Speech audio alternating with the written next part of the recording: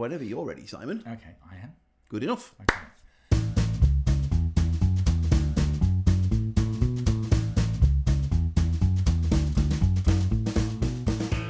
Hello, I'm Simon Mercier, and welcome to Crave. This is the podcast and the videocast dedicated to all manner of entertainments that have been interesting me and Steve McCabe lately. Yeah, we got a bit of a selection this week, haven't we?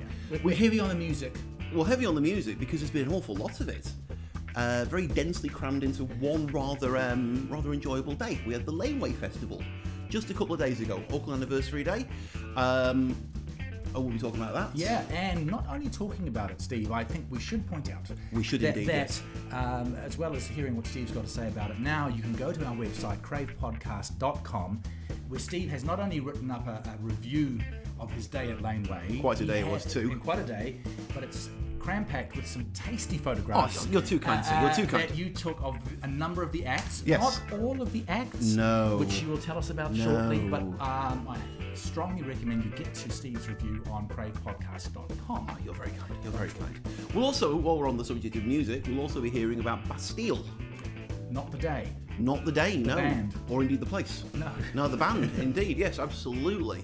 Courtesy of our guest reviewer. Our intrepid guest reviewer. Debbie. who saw them at Spark Arena last week. Yes. Now, moving away from films. Yes.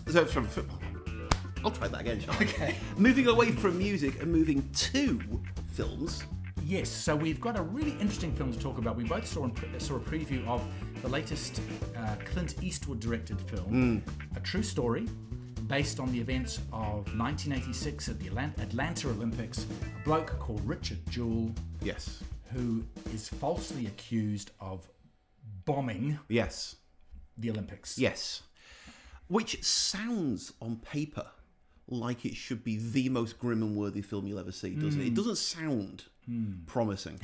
Do you know what else didn't sound promising? Oh, let me think. Yeah. We're going to talk about Like a Boss as well. Like a Boss, it's called. So, yeah. Not like a film, though. And we shall indeed be talking about it like a boss. Uh-huh. Oh, dear Lord. So I think we should just crack on. Okay, let's go. Let's start with the music, because that's been the kind of the big event of the week. We're talking about the Laneway Festival, or as you put it correctly in your review, Steve, its proper title is the St. Jerome's Laneway Festival 20 in Auckland's Albert Park. It's got lots of stages, it's got a lot of acts all through the day. You were there, had the time of your life nearly. Well, what... There's a lot to talk about. Let's start early on and work our way through the day. So let's start with the history of it a little bit. This has been going on for quite a few years now. It started off in Australia, in Melbourne, if I'm not mistaken. Okay.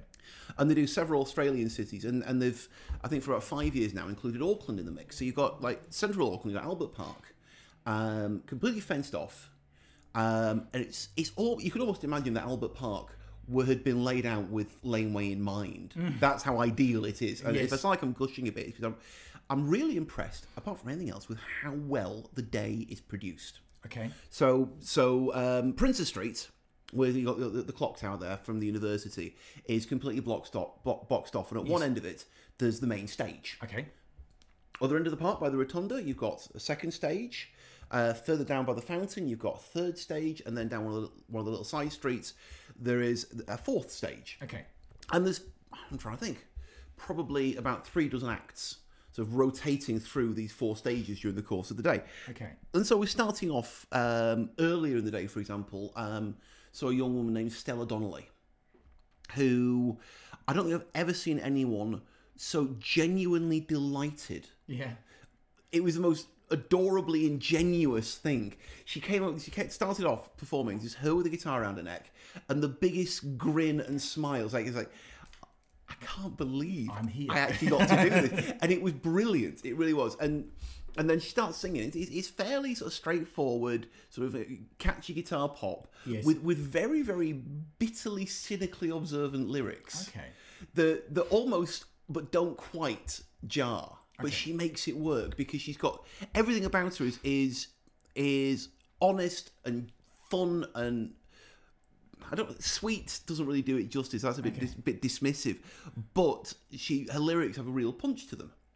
So she was fantastic. Okay. She then brings the rest of the band out on stage. And she said, just to remind us all that we we don't really even belong here. So every single show that they've done, they have a different baby photo of one member of the band projected on the screen behind, just to keep them grounded. So I was very, very impressed with her. Stella Donnelly. Welsh via Western Australia. Oh, okay. Yeah, cool. One to look out for. She was really good. Okay. Then over to the Princess stage for an American chap by the name of Omar Apollo. Great name. Well, I mean, this guy knows, I think, probably to about 17 decimal places exactly how gorgeous he is. I'm not so attracted to that sort of attitude on stage, I don't think. But no, but he knew. He knew. But also, okay. to be fair, so did most of the people to the other side of the barrier. But he's kind of got something to back it up. If you haven't got the goods, then don't do it. But he kind of does. So you're talking sort of 70s-ish funky pop that's been kind of updated for the modern day, but you can still hear the 70s funk in it. Okay. But what you can also hear is his uncle's influence from Mexico. Oh. Yes, I mean, at least one song was sung completely in Spanish. Okay. So he's one to look out for. He's kind of up and coming. Omar Apollo. Okay. Exactly. So not a name you're going to forget in a hurry. No, absolutely. Nor Indian outfit, to be perfectly honest. There were a couple of absolute duds. Okay. I'm going to mention. There was one guy by the name of Earl Sweatshirt. Yeah, no. No. The name should say Earl. So there were three different acts whose entire act was a guy standing at a desk with basically computer samples playing music, and then out comes a rapper to rap over them. Oh, yeah. Now, I'll be honest, that's not a genre that speaks to me. Okay. And so we've seen a couple of these guys doing this already. And the one fella, Coltrane, didn't like the music, but he put on a hell of a good show. You could tell he knew what it was about. Another guy, BB No Money, basically bopped around the screen like a chimpanzee. I was not impressed. But on comes Earl Sweatshirt. Or on comes his DJ, playing samples that were so loud and so bass heavy that standing in the photo pit, all I wanted to do was get out. It was uncomfortable. It's not the effect you're looking for as an artist, is it? No, it wasn't. But that was the high point. Okay. After about 5 minutes of this, if your man's sort of standing behind the desk, half the time he's just like, having a quick ciggy and then he's pouring himself a drink while these beats are playing, and then finally out comes Earl Sweatshirt himself, and he sounded, quite frankly, like Yoko Ono being stung by a wasp. I'm not sure what to say to that, Steve. I'm getting some sort of a image in my eardrums about that. Is it a positive vibe? No. There you go. In that case, you're probably about right. I took 2 or 3 photos and I left because I couldn't stand to be there any longer. Okay. It was horrible. So then I went back to the Princess stage. A new Australian lad by the name of Rule. Yes, I'd never heard of him before. Okay. But apparently the kids had. So there's one young lady just on the other side of the barrier, and I thought, I recognise you. You've been standing in that same spot right at the very front. And so before Rule came on, I said, you have been there all this time? And he said, oh yeah, I got here at noon. I said, and you're just waiting for this guy? Oh, I'm waiting for him in the 1975, who were coming on at 9 o'clock. So I said, you've been standing there all this time? She said, dedicated. Yeah, I can't actually feel my legs. I said, fair enough. But on came Rule. And if you thought Omar Apollo was gorgeous, I mean, this guy's got the best hair I've ever seen. Don't talk to me about hair. Go on. No, yes. Well, it's certainly better hair than you or I. Certainly. That wouldn't be hard. Also, the worst trousers. Okay. But take a look at the photos on the website for that. But here's the thing, right? 17-year-old Aussie lad. Crowd are going gaga for him. Yes. He's got all his backing band all wearing sort of tracksuity, prison uniformy type things with his name on them. And it was some of the most insipid, watered down. I mean, I tried listening to some of it afterwards. Yeah. And I was thinking, it's like Justin Bieber easy listening, but not in a good way. Okay. Exactly, yeah. So Rule was an Aussie? Yes. Not from Britannia? No, Ruel. Apparently he's Dutch or something. He's like Rudolph or something. I can't remember. The less I have to think about him, the better, really, to be perfectly honest. So the days sort of plodded on. There were a few good ones. Oddly enough, the Aussies were good again this year. Okay. Hockey Dad. Yes. Were great fun. They're New South Wales somewhere, I couldn't tell you where. But unremarkable, unpretentious, straight ahead guitar rock. But great fun with it. Okay. The Chats are from, I believe, Queensland. And basically sort of, skater punk. and having a great time with it. Yes. They were having nearly as much fun as I think as the audience watching them. Yes. So they were. I mean, there was an awful lot of really, really good entertaining stuff. There was King Gizzard and the Lizard Wizard. I know. Possibly the second best named band of the day. King Gizzard, Lizard, and the Wizard? King Gizzard.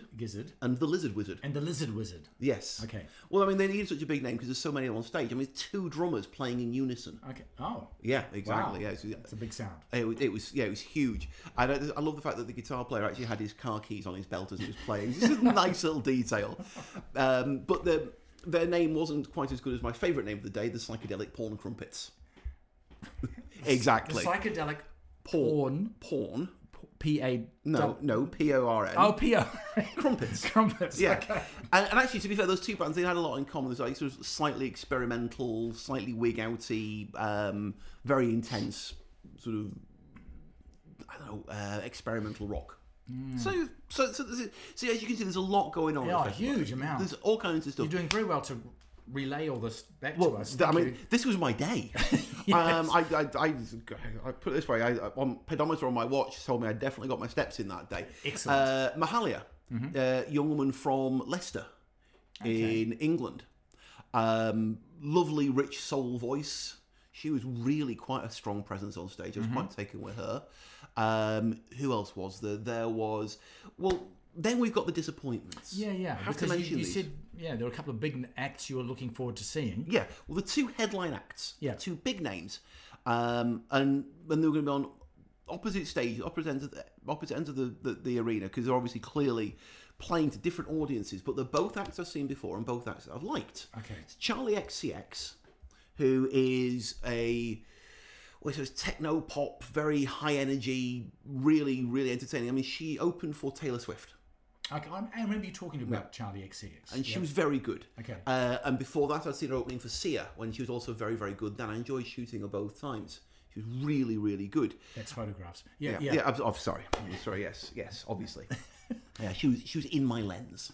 And then there was the 1975, my local band. They're from Cheshire.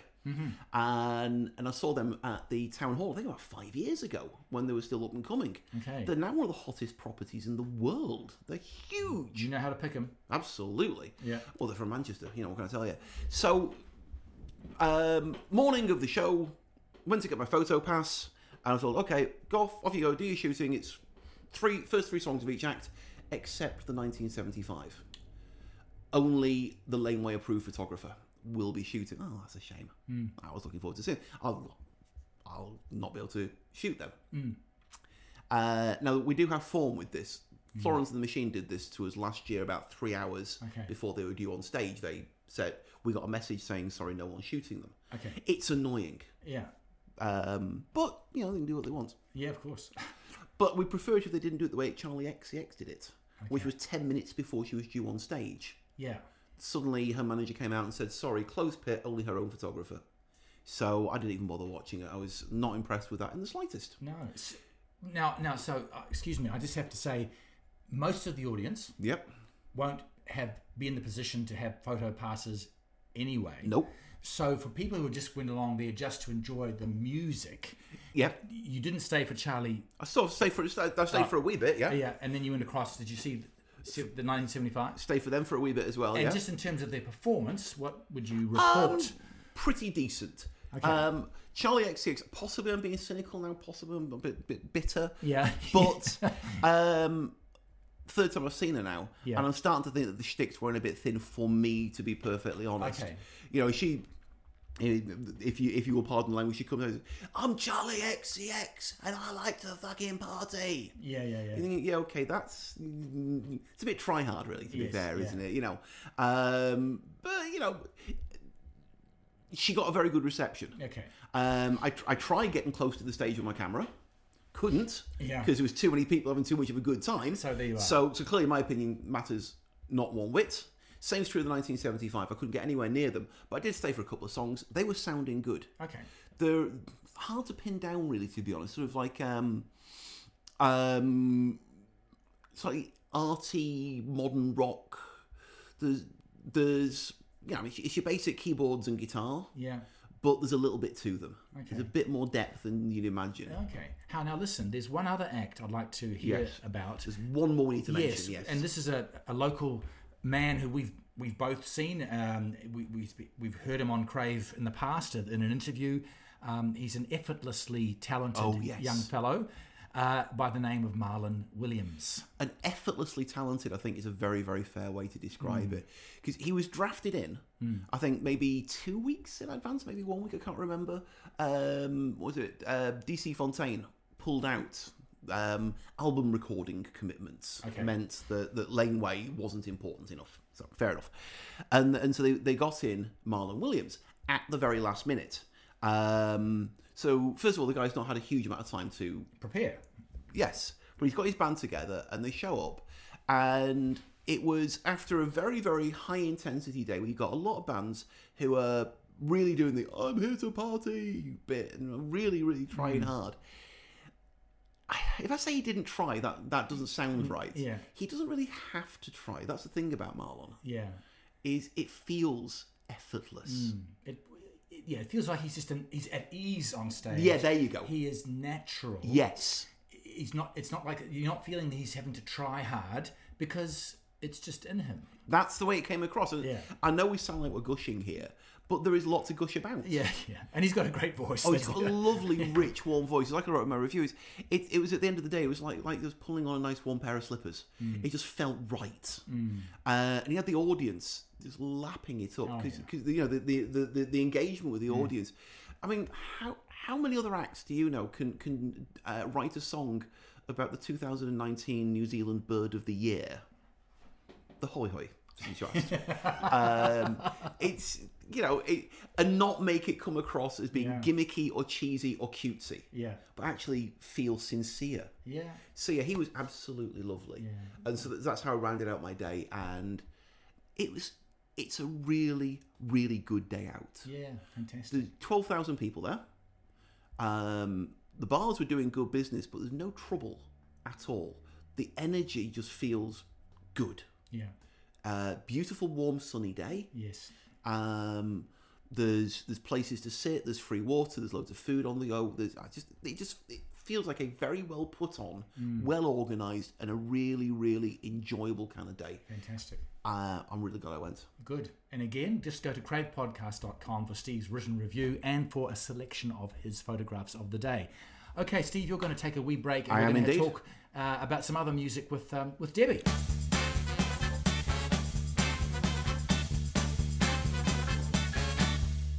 All right, we've done our traditional chair swap on Crave when we talk to Debbie. Hi, Debbie. Hi. So Steve's just been telling us about a day out, a whole day out, outside at Albert Park, Auckland for Laneway. Sounds great, which sounds fantastic. Yeah. And you were recently in a different sort of concert experience inside. That's right. At Spark Arena. Mm-hmm. Who did you see? I saw Bastille. And you can see the blank look on my face. Yeah. Tell me about Bastille, because I'm not familiar with them. Bastille, they're a British band. They're kind of pop indie. They formed in about 2010. So they've been around for a little while. Yeah. But not too long. So.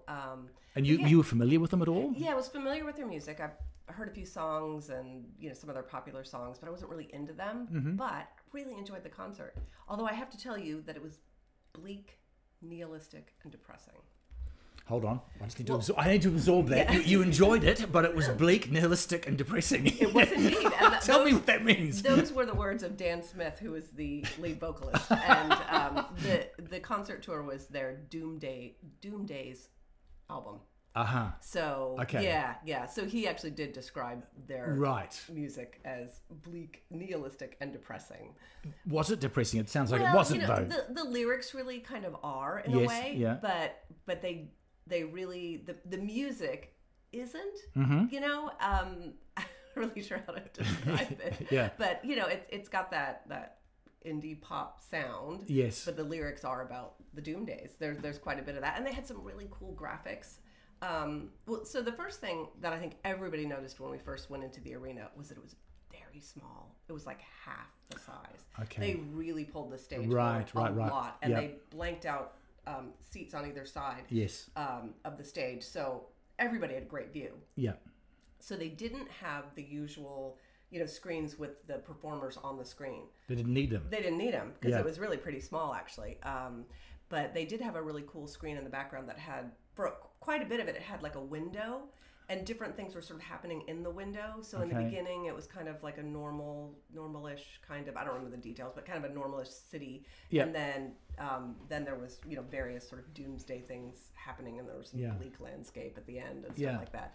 So it kind of told a little bit of a story, their graphics. Okay. And I'm interested to know how they performed on stage, because if your music is stirring and getting people going, but the lyrics are kind of different. Yeah. Like the front man, how was he interpreting this in his movements and how he gave it boppy. He bopped around the stage quite a bit. And he claimed to not be a very good dancer, but he was quite energetic, and I thought it was quite fun. Okay. So, but he really got the crowd going a lot, because he said, look, I'm not a good dancer. I want you guys out there, doing whatever you can. And so there was a lot of crowd interaction. What sort of an age group were we talking about in the audience here? Are they a younger person's sort of a band? Or I think so. I'm trying to think. So where I was in the pit, there were quite a few people, probably in their mid-20s. Okay. But I did see a woman to my left who was, she must have been well into her 40s, I'm guessing. That old? Yeah. Wow, God. But she, like, a few times, because I kind of look around, I like to see, what are people doing and stuff, and she was into it, and she was mouthing the lyrics and all this stuff. And then there's another woman to my right who I figured was probably close to that age as well. But it seemed like a good mix, and it was a lot of men and women, so both. There was a really good mix of a crowd, and it was a really nice crowd. They're not always nice crowds at these concerts, but it was a nice crowd. Oh, cool. So, yeah, it was good. There was a really good vibe to the crowd. Everyone just had such a great time. It was a really fun concert. Okay, Bastille. Bastille. And so, I looked it up later. Yes. Because I was curious, because they're an English band. Yeah. It turns out that Dan Smith, who is the lead vocalist, his birthday is the 14th of July. So, yeah. It's a rather egotistical way to come up with a band's name, really, on my birthday. But well, I think the whole band kind of decided that from what I read. Yeah, so, but I'm trying to think of what else to tell you about it. Well, while you're thinking... Those were kind of the main points, really. Yeah. And I was just thinking what you were saying about the music taking you in one direction, perhaps, and the lyrics perhaps another. Yeah. And Steve's going to have a wry grin on this if he ever gets to listen to this, but it made me think of a Springsteen song. Oh, okay. One of his most famous ones was Born in the USA. Right. And the music is very stirring and sounds patriotic. Yeah. And at the time when it came out in the 80s, the then President Reagan was talking about Springsteen as being, like a patriotic poster boy for the country. Yeah. But the lyrics were all about the Vietnam War and how veterans were mistreated when they came home. So it was actually a very angry, anguished song. I need to listen to that song. They're very simple lyrics, but it's just a classic example of the music makes you feel one way, and if you're actually listening to the lyrics, it's another message. And I think that would be similar to nihilistic and depressing. Oof. That's what. Hey. He actually did describe it that way. So the music was fun, and the crowd had a great time, and it was a really good concert. And I would definitely see them again. In fact, I'm gonna download their album. So. What better recommendation? Yeah, I really enjoyed it. Good. Thanks, Debbie. Okay. Cheers. Thanks, Simon.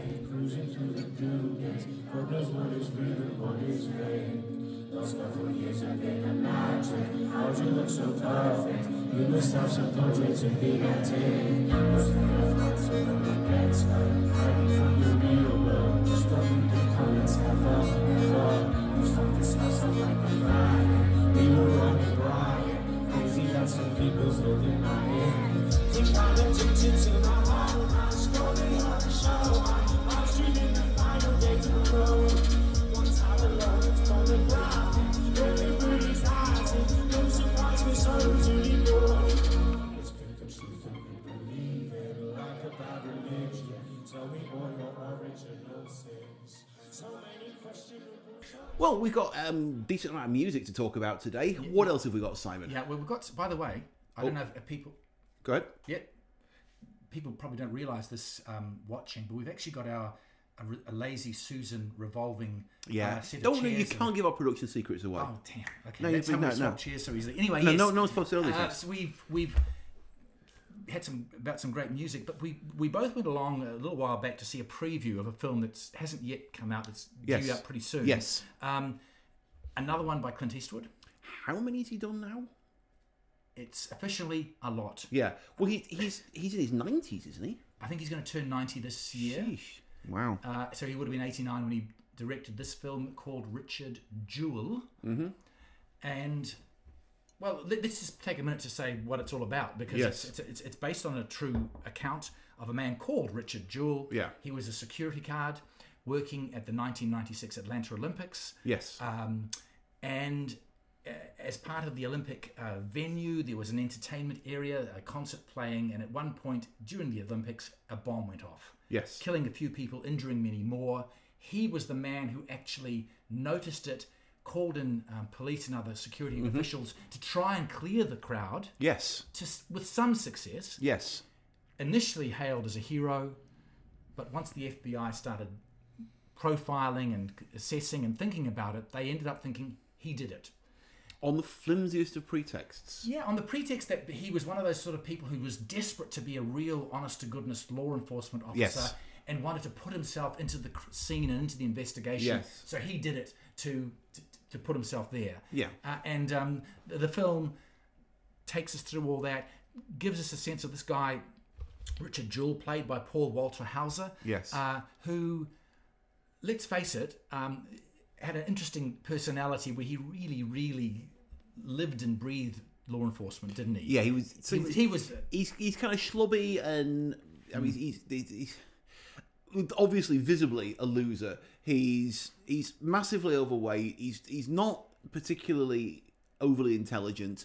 He's very naive and simplistic in his thinking, but honest and innocent and trusting. Naive to a fault, which comes relevant in the story, because he's in what I think is possibly the one misstep of the entire film. Mm-hmm.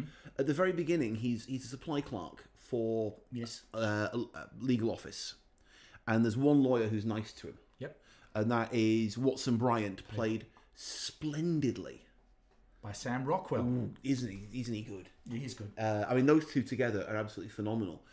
But I think plays him a little bit oversimplistically. He's almost like there's something wrong with him to begin with, like a little bit overdone. But as he then goes on to become, he's a campus security guard at one point. Then he's a policeman briefly, I think. Yes. I forget the exact machinations that lead him to be out of the force again. But then he ends up as a security guard, and he desperately wants to be a copper. Yes. He wants to be hanging out with the law enforcement dudes. Yes. They kind of tolerate him and string him along. Yeah, because as you say, he's a bit of a socially, he's a bit of a loser, for want of a better word. He still lives with his mum, Bobby, played by Kathy Bates, wonderfully well. And so his world revolves around being with his mum and wanting to be a law enforcement officer. That's exactly, right. And so he has this brief meeting with Sam Rockwell's character earlier on, and then years later, he's working at Atlanta, gets caught up in the bomb. The FBI come along. John Hamm plays the FBI agent Tom Shaw, who's leading the investigation, who starts to think, oh, this chap, Richard, might be our man. And so Richard calls on his lawyer mate he's met years before, Sam Rockwell, who comes in to help him out. Yeah. And so, as you say, the interplay between those two guys works incredibly well. It really does. Yeah. And it shouldn't. It's a very unlikely combination. Yes.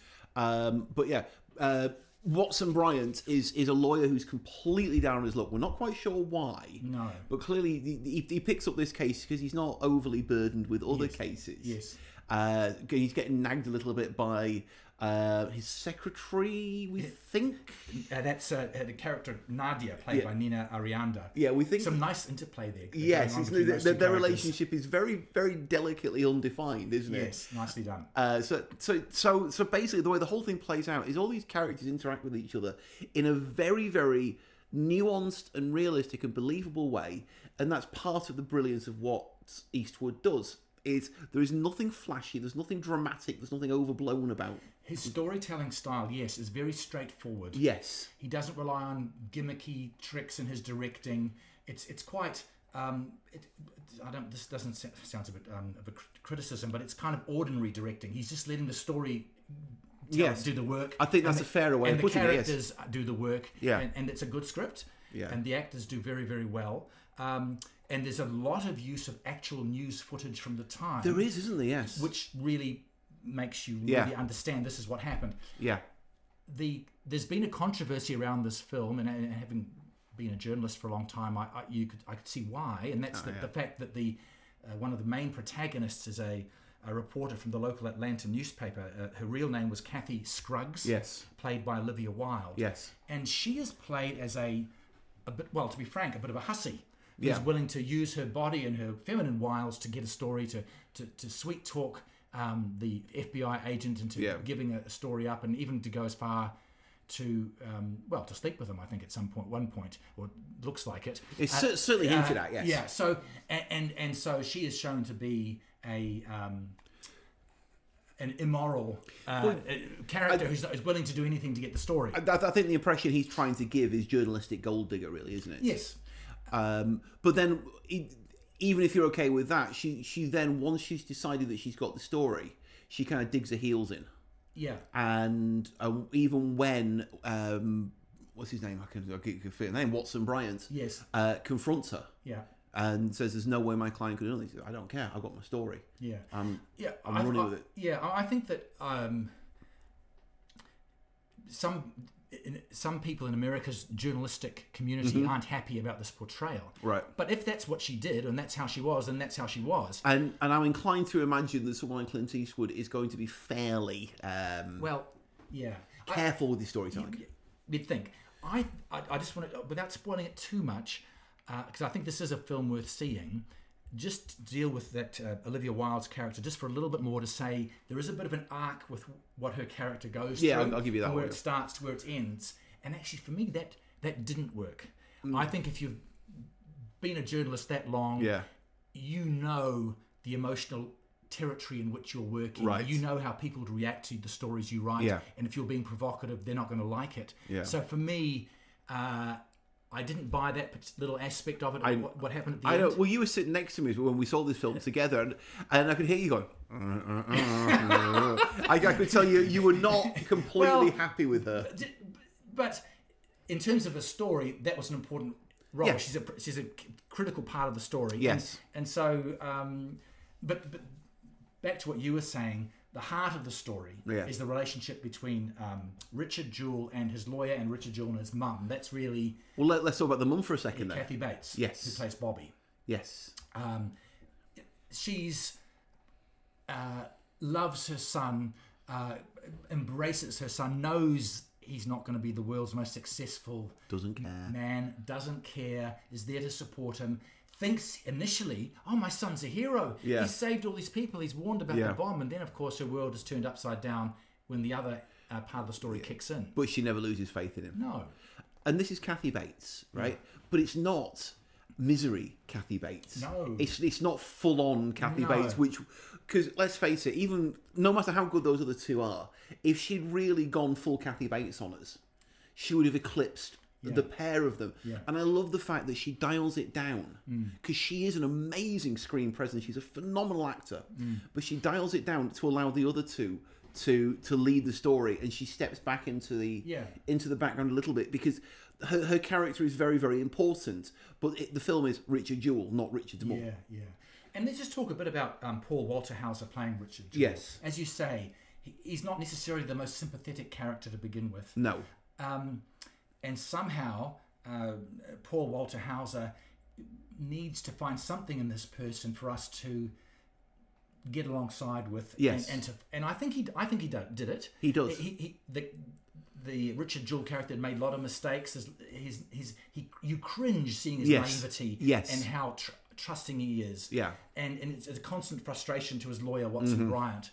But there is a certain purity of thought about what he thinks a law enforcement officer is there to do. Yes. And he, in the end, is not going to let the fact that he's being screwed around by these other guys get in the way of his vision of what is right and wrong. Yes. And that's a good way of putting it. And so, somehow, through all his faults, you end up on his side. Very much so, yes. Yeah, very much so. And the Sam Rockwell character is fantastic. Yes. He is both frustrated by Richard Jewell, but he kind of loves him as well.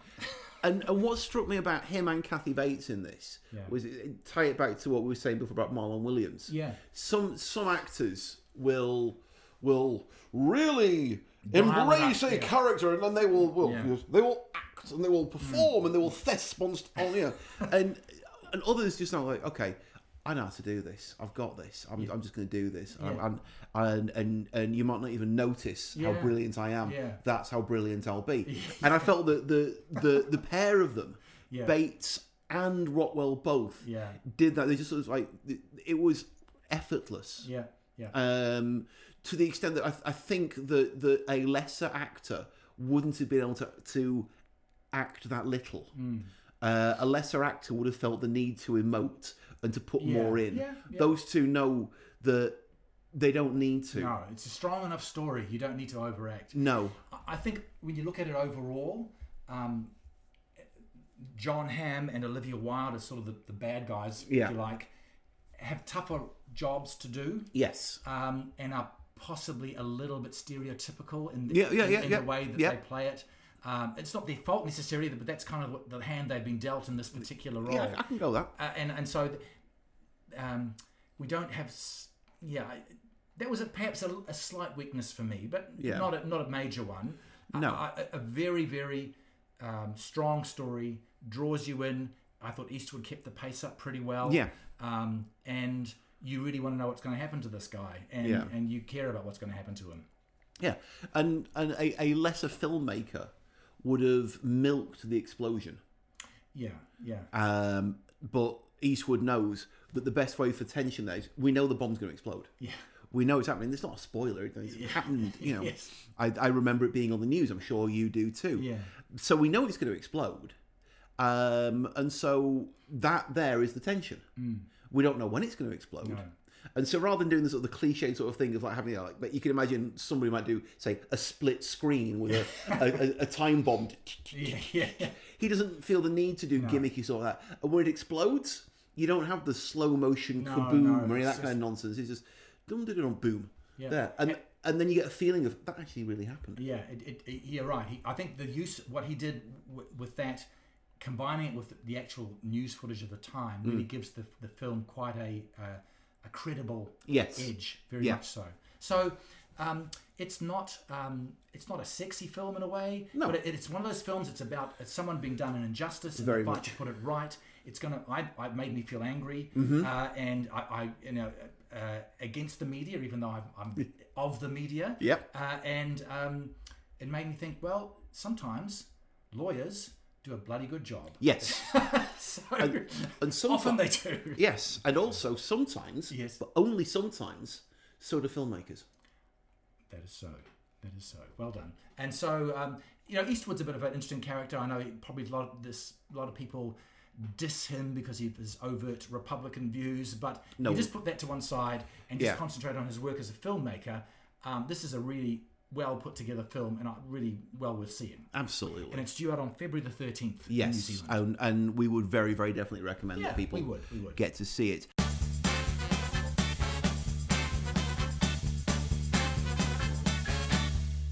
One film that we wouldn't recommend people to acknowledge the presence of is Like a Boss. Like a Boss. Like a Boss. Now that's a phrase that was really very, very current about 4 years ago, I think. So we're starting off with a film that's got a pop culture title that's already out of date. Yeah. And it's trying to be one of those buddy movies. It's two women, one's black, one's white. They've known each other for years.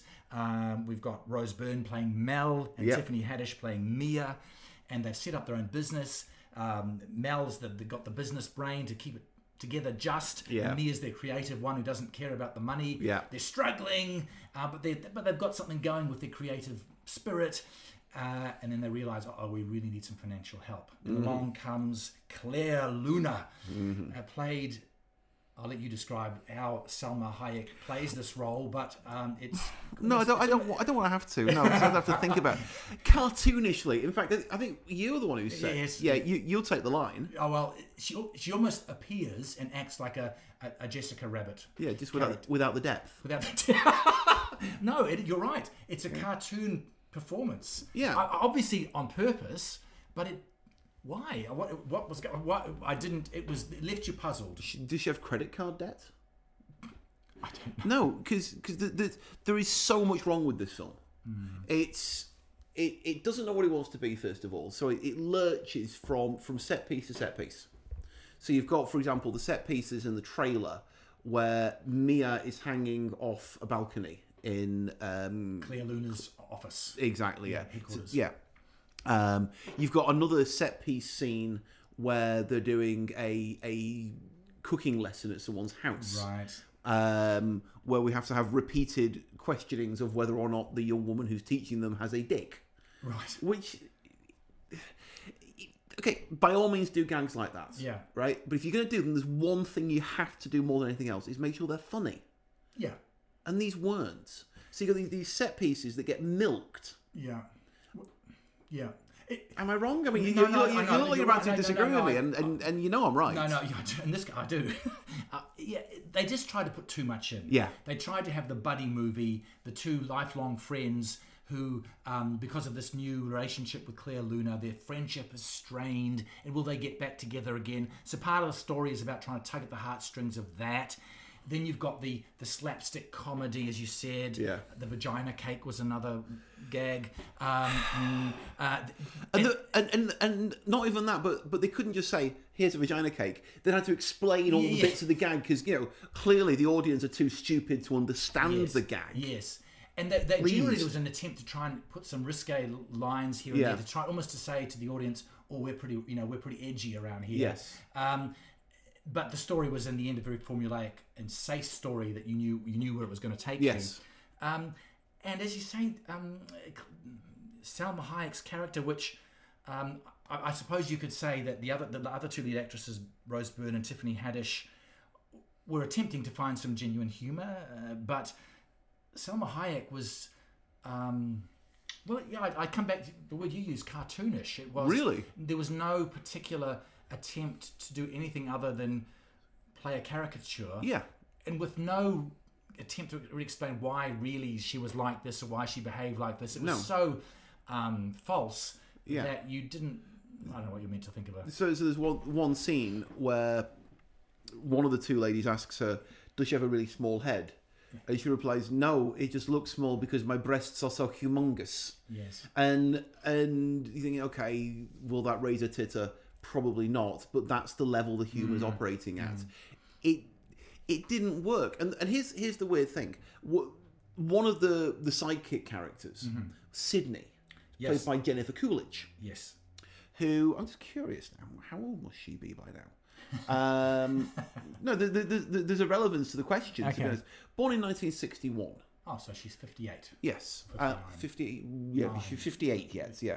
The thing is that she was... the reason I know her was from the American Pie films, which tried to do a similar kind of edgy, raunchy kind of humour, but it worked so much better because it was teenagers. Teenagers doing sex gags is funny. Yeah. Grown women, mature adults doing sex gags just ends up being awkward and cringeworthy. Yeah. It doesn't work as well. But Jennifer Coolidge plays Stifler's mom. Right. Back then, which is why I was curious. So she played a teenager's mother. Right. Back 20 odd years ago. So I was curious to know how old she would be by now. And that sounds about right, actually, to be fair. Yeah. But it's interesting that she's in it when she harks back to this kind of edgy humour being done well. American Pie was actually really quite funny. The spin-offs less so. Yes. But the first film actually genuinely was quite good. And I watched it again a few years ago because they released a follow-up sequel with the characters having aged a little bit. And I watched the original one just to see. It has held up reasonably. Okay. It's never going to be high art. Yeah, but that kind of humour can be done well, except when it's being done badly. Yeah, it's just I just found that the story was so predictable. Yes. So that's okay. You know what you're going to get as long as the quality of the delivery is good. But I found it lame and predictable. I should say, and you mentioned Jennifer Coolidge's Sydney. I think she was one of the ones who did better, and the other sort of sidekick in the office, Barrett, played by Billy Porter, probably was the one who did stole the movie. Yeah, and he had one great scene. Unfortunately, they spoiled it by showing it in the trailer, so it's hardly a spoiler here now. Yeah, so but it's where he is fired, and he says, "I need to have my tragic moment," and it's a really nicely played scene. Yeah, it's the best scene in the film. He's genuinely the only one in this film who knows what he's about and knows how to do it right. Yeah, and they underuse him. Which is a shame. Rose Byrne is basically doing the same character that she's been doing for far too long now. This sort of self-aware rubbish white woman. And she's Australian, and she can. Is she? Yeah. I always thought she was. Is that right? No, she's from Balmain in Sydney. Oh, there you go. And the thing is, she goes backwards and forwards. I don't know how directors decide what they want her to be. Yeah. So when she was in, I think she was in Neighbours, for example, with Seth Rogen. I think she was Australian in that. Okay. So, but for no particular reason. Okay. So she does this sort of slightly bumbling.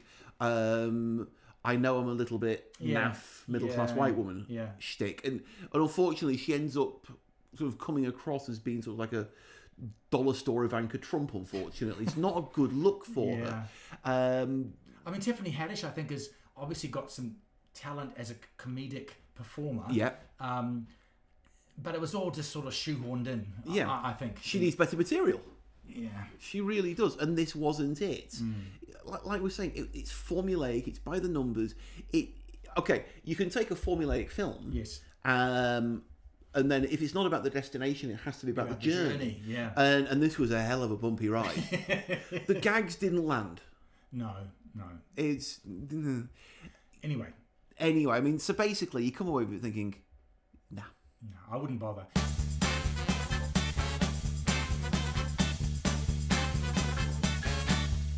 But just quickly, I know we're getting on. But I think you should. Yes, so that was a formulaic film. Oh, was it? I did catch another extremely formulaic film of a completely different genre called Underwater. Oh dear. A sort of a sci-fi thriller. Mm-hmm. Do you remember Alien? I do indeed. With Sigourney Weaver et al. How could I forget? Think Alien underwater. Ooh. And you've got this. Oh dear. Well, and it's interesting because it's such a. This is a story of a time in the future. A company has found a way to drill down to the very deepest part of the ocean. Okay. Set up drilling stations underwater. Okay. A network of them. There's a team down there. Something goes wrong. The tunnels are starting to collapse. Something's attacking them. They've got to get out, get to a safe place. That's the story. Right.